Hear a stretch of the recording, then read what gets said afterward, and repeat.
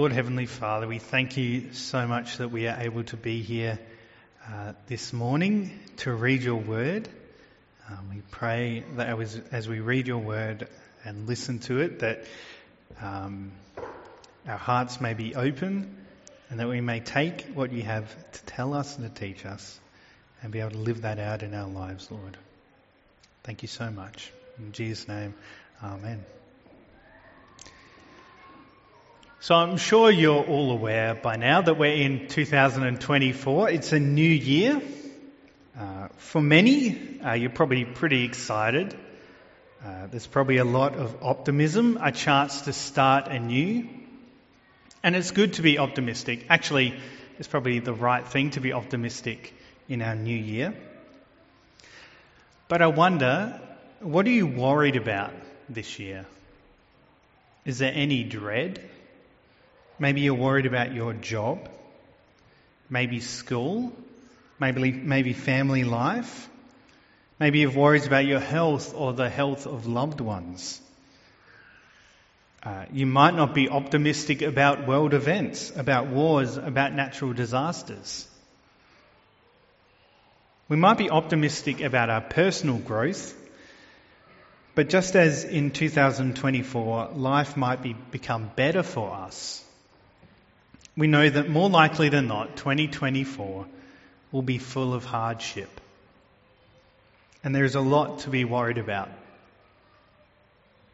But even with all these unknowns and possibilities and all of our worries, I actually read in Psalm 97, we read that we are to rejoice because God reigns. Now, this isn't a theoretical encouragement, but a deep source of comfort and joy. God is the King over all the earth. And this is not just good news for a small part of the world, but for everyone. And you might be wondering, how can this be the case? Life is hard and might not get any better this year. So how can we be hopeful and rejoice this year?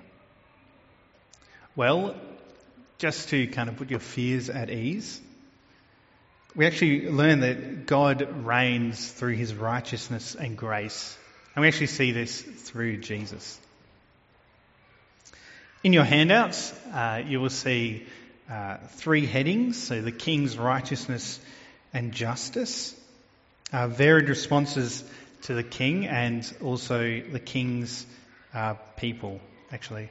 Those who love the King. So in the first 6 verses, the psalmist tells us that God is the King over all the earth. And we can rejoice in his reign because of God's righteousness and justice.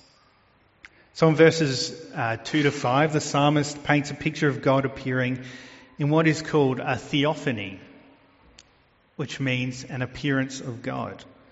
In the Bible, we have many examples of theophanies. But Psalm 97 uses similar language to God's appearance on Mount Sinai in the book of Exodus. After God saves the Israelites from Egypt, he leads them to Mount Sinai and he appears to them. And this is what that appearance was like in Exodus chapter 19.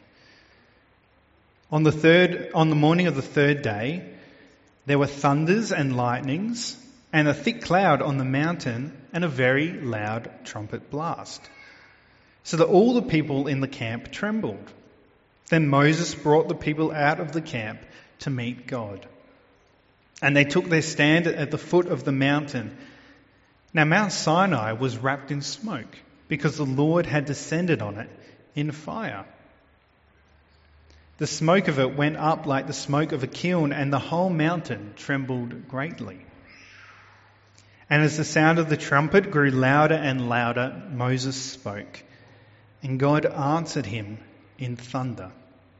The Lord came down on Mount Sinai to the top of the mountain, and the Lord called Moses to the top of the mountain, and Moses went up. So if you look at those verses in Psalm 97, you'll see that Exodus shows an event of God appearing to his people quite in a similar way. It's similar to Psalm 97 in that it is loud and terrifying. We see that God is shrouded from those looking onward. As we behold his appearance, we actually only see the effects. We only see the smoke and clouds that loom, that tell us that God is far greater and different than us. Likewise, God comes in fire on Mount Sinai and in Psalm 97. Fire goes before God to burn up his adversaries, to burn up those who rebel against the king. You see, the fire is God's hostility to sin. It's his hatred to it. Then in verse 4, there is lightning like in Mount Sinai. But the difference is, in Psalm 97, the whole world sees this lightning. I don't know if you have ever seen a vast lightning display.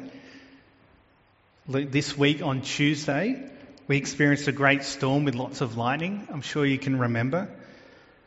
The sky was bright and terrifying. It was also dark and gloomy.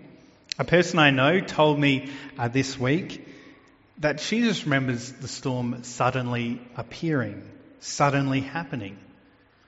She couldn't do anything but notice how everything changed in an instant. All of a sudden, the storm was there. It was loud. It was bright. God's appearance is like that, but even more terrifying.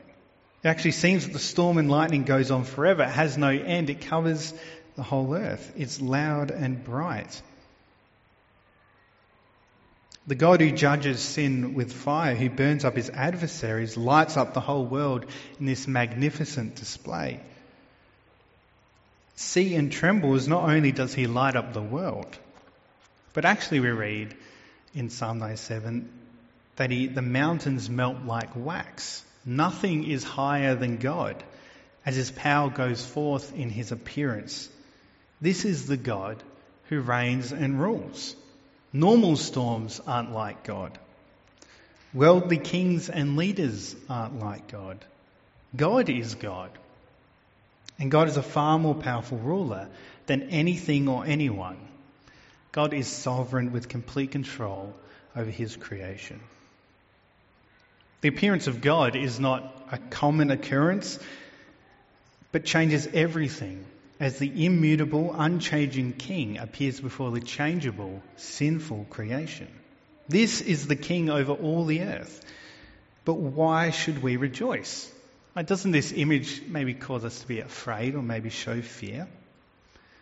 Well, in the second half of verse 2, the psalmist draws back the curtain of God's mysterious shroud, declaring that righteousness and justice are the foundation of his throne. God acts and appears through his righteousness and justice. And these characteristics tell us how different God is to us, that all his divinely kingly actions are morally right. God is righteous because he acts in the right way. It's part of who he is. As the king, he shows his right actions with how he deals with evil and sin and loves his people. This gives the listeners of the psalm cause to rejoice, as it should us. Through the harshness of life and struggles to follow God, they know that God rules in righteousness and justice.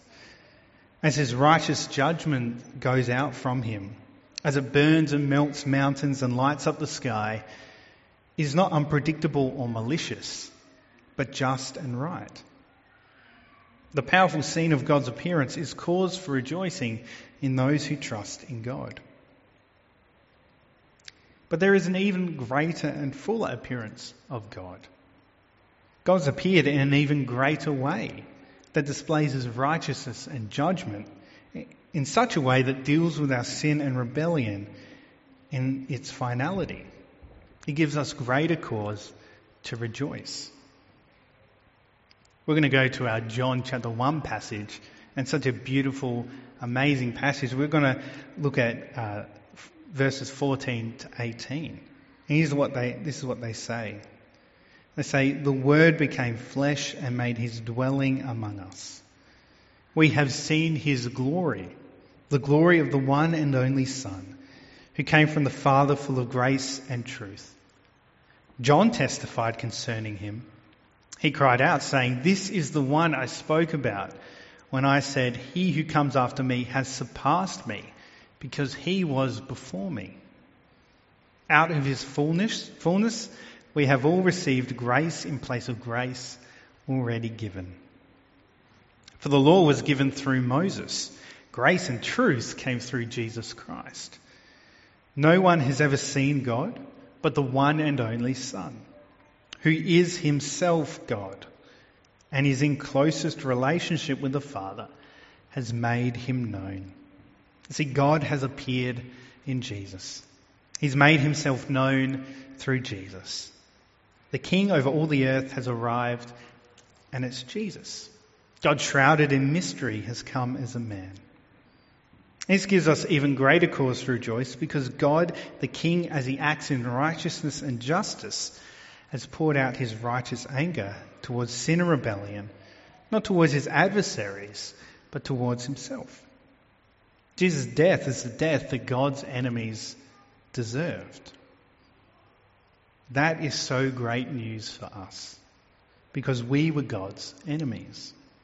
We read in Romans chapter 5, verses 8 to 9, that God shows his love for us in that while we were still sinners, Christ died for us. Since therefore we have now been justified by his blood, much more shall we be saved by him from the wrath of God. We were God's adversaries, meant for his fiery hostility, but the appearance of Jesus has meant that we have received grace. God in his righteousness has shown his grace, his free undeserved merit towards us, that our sins and our rebellion towards God are forgiven. What cause to rejoice in the King? What great comfort we have that God reigns. So after God has appeared, there are two responses to his appearance. The first is in verse 7. It says, "All worshippers of images are put to shame, who make their boast in worthless idols."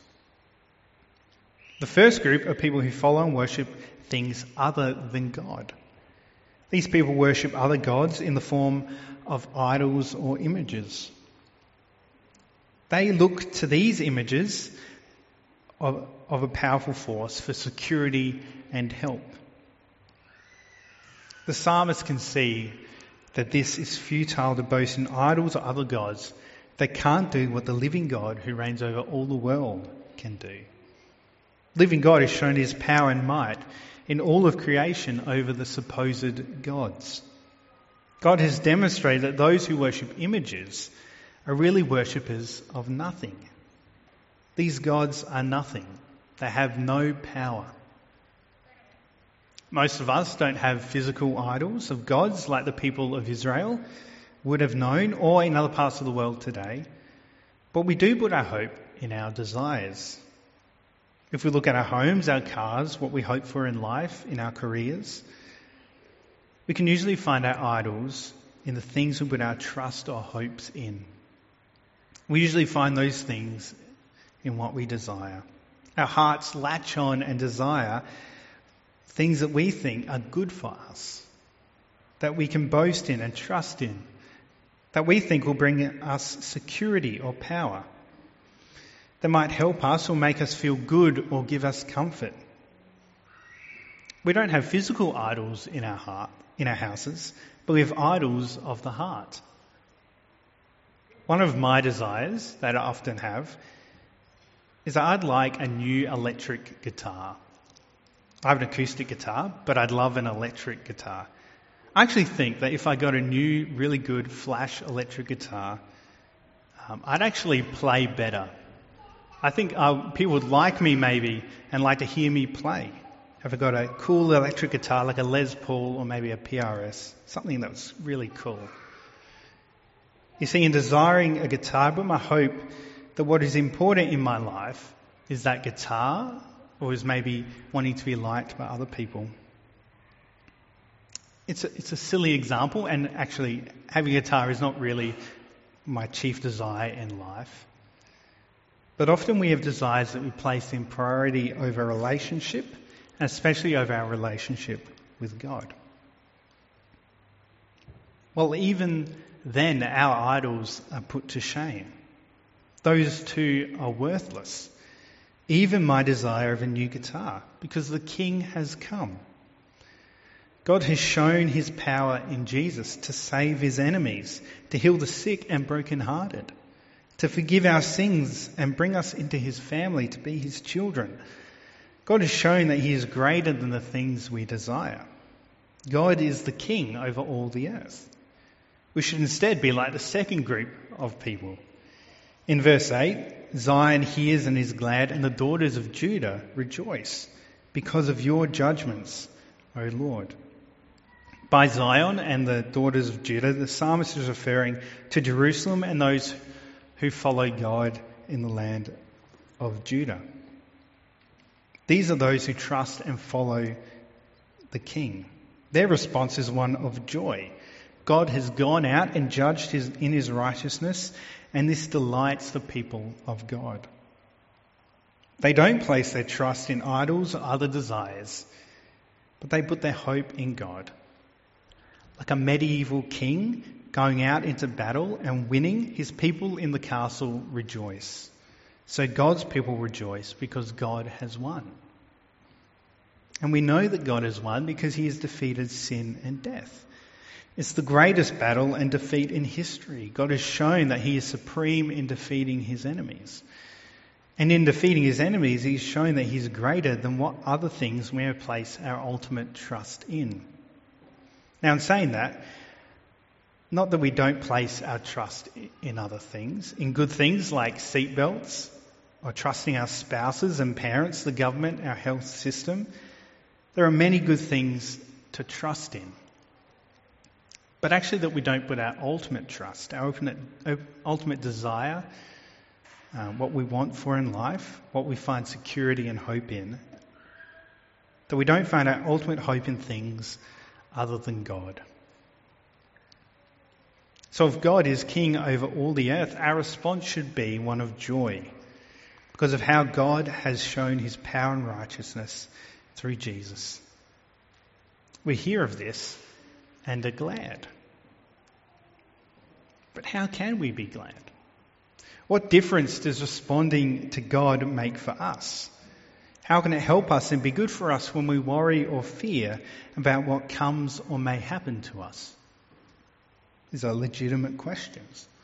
Well, the psalmist takes the time to narrow in on those who love the King and the difference that trusting and rejoicing in God makes. In verse 10, the psalmist instructs, "O you who love the Lord, hate evil." Those who love God are to desire what he desires. They're to hate evil, the things that are actively against good. Not just one evil, but all evils. Their energy and desire is to be poured into hating evil as they love God. In other words, as they desire God, they hate that which stands against him. You see, evil is against God's righteous character. God hates it. He's against it. And as the king, he is going to expel it, to drive it out and destroy it. Like a gardener pulling out and killing weeds and thorns, so God is ridding his world of evil. And God, in his appearance, has shown his hostility towards evil. His fire went against his adversaries, lighting up the world, and mountains melted away. We've seen that God is against evil.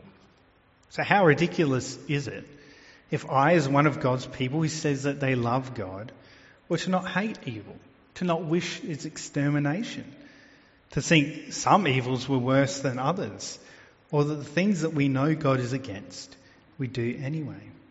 How ridiculous when we know God's righteousness and we know how his justice has been met in Jesus. But the motivation of God's people to hate evil is not one out of fear, but it's out of joy and love. It is their joy because they have experienced God's justice and because it has benefited them. So with us, we hate evil and we love God more and more, not because of fear or guilt, but because we have experienced the result of his justice and grace. We hate evil because we love God and because God loves us. Then as we hate evil and desire our King, God preserves the lives of the saints, those who have been sanctified, who have been set apart, those who are the King's people. God will preserve their lives. He will keep them safe. Those who are God's people have no need to fear, because God, whose righteousness and power can be seen over all the earth, and is showing his power over the gods of nothing, is preserving the lives of those who love him. There is no need to fear. God's people can trust in God's saving power. And God preserves not just in protecting now, but actually God's people are preserved in the next life. They have something to hope for, not just now, but coming. Actually, we read in verse 11 that light is sown for the righteous. By light, the psalmist is probably referring to God's presence and his righteousness.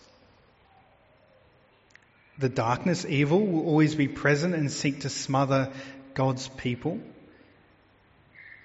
It seeks to always be there. But God has sown seeds of light that will germinate, it will grow and grow in and for the righteous. There is hope that we will enjoy more fully God's goodness and the fruit of righteousness. We can have comfort and hope that there are many things that might seem to be against us and are against us. God's people are never promised a life where as darkness surrounds us, we will be safe. He never promised that there will be no hardship or struggle. Difficulty is a present reality.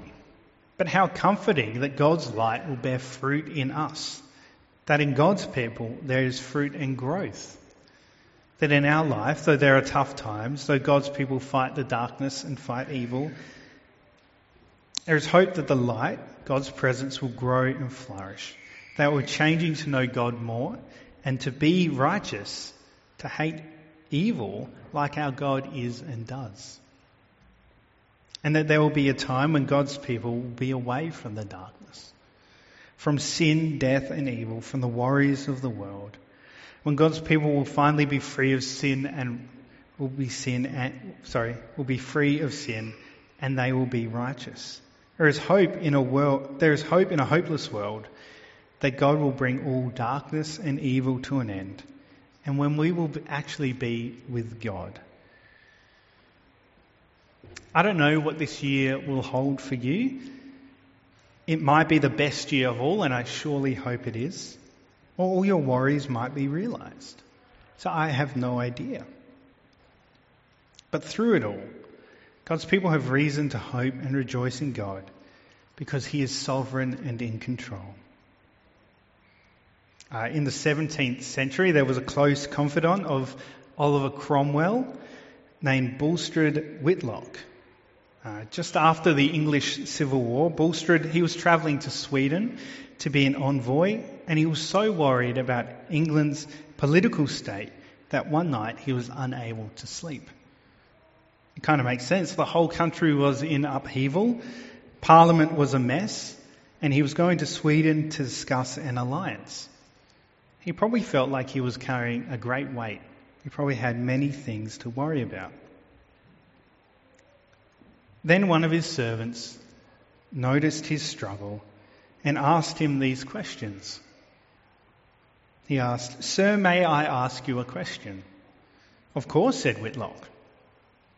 "Pray, sir, do you think God governed the world very well before you came into it?" he asked. "Certainly," said Whitlock. "And do you think he will govern it quite as well when you are gone out of it?" he continued. "Undoubtedly." "Then pray, sir, excuse me, but do you not think that you may trust him to govern it quite as well while you are living?" Whitlock had no answer to this question, but he rolled over quietly in his bed and was soon asleep. How comforting it is that God is in control. He is the King over all the earth.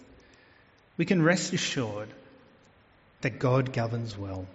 He governs righteously and justly. Like Whitlock, we can sleep well knowing that God reigns. We can trust God is greater than all our worries in the world. But not only that, not only can we have peace that God rules, but we can marvel at the wonder of God, that through Jesus he has rescued and saved us. This year rejoice in God as he reigns over all the earth, because he is great and worthy to be praised. Let me pray. Lord Heavenly Father, you reign over all the earth. Let all the earth rejoice. Lord, you have shown and you have appeared in such a magnificent way in Jesus. You've shown that you judge righteously and with grace, Lord. And we know that through Jesus, you have made us your people, Lord, that we may rejoice, that we may praise and glorify you, Lord.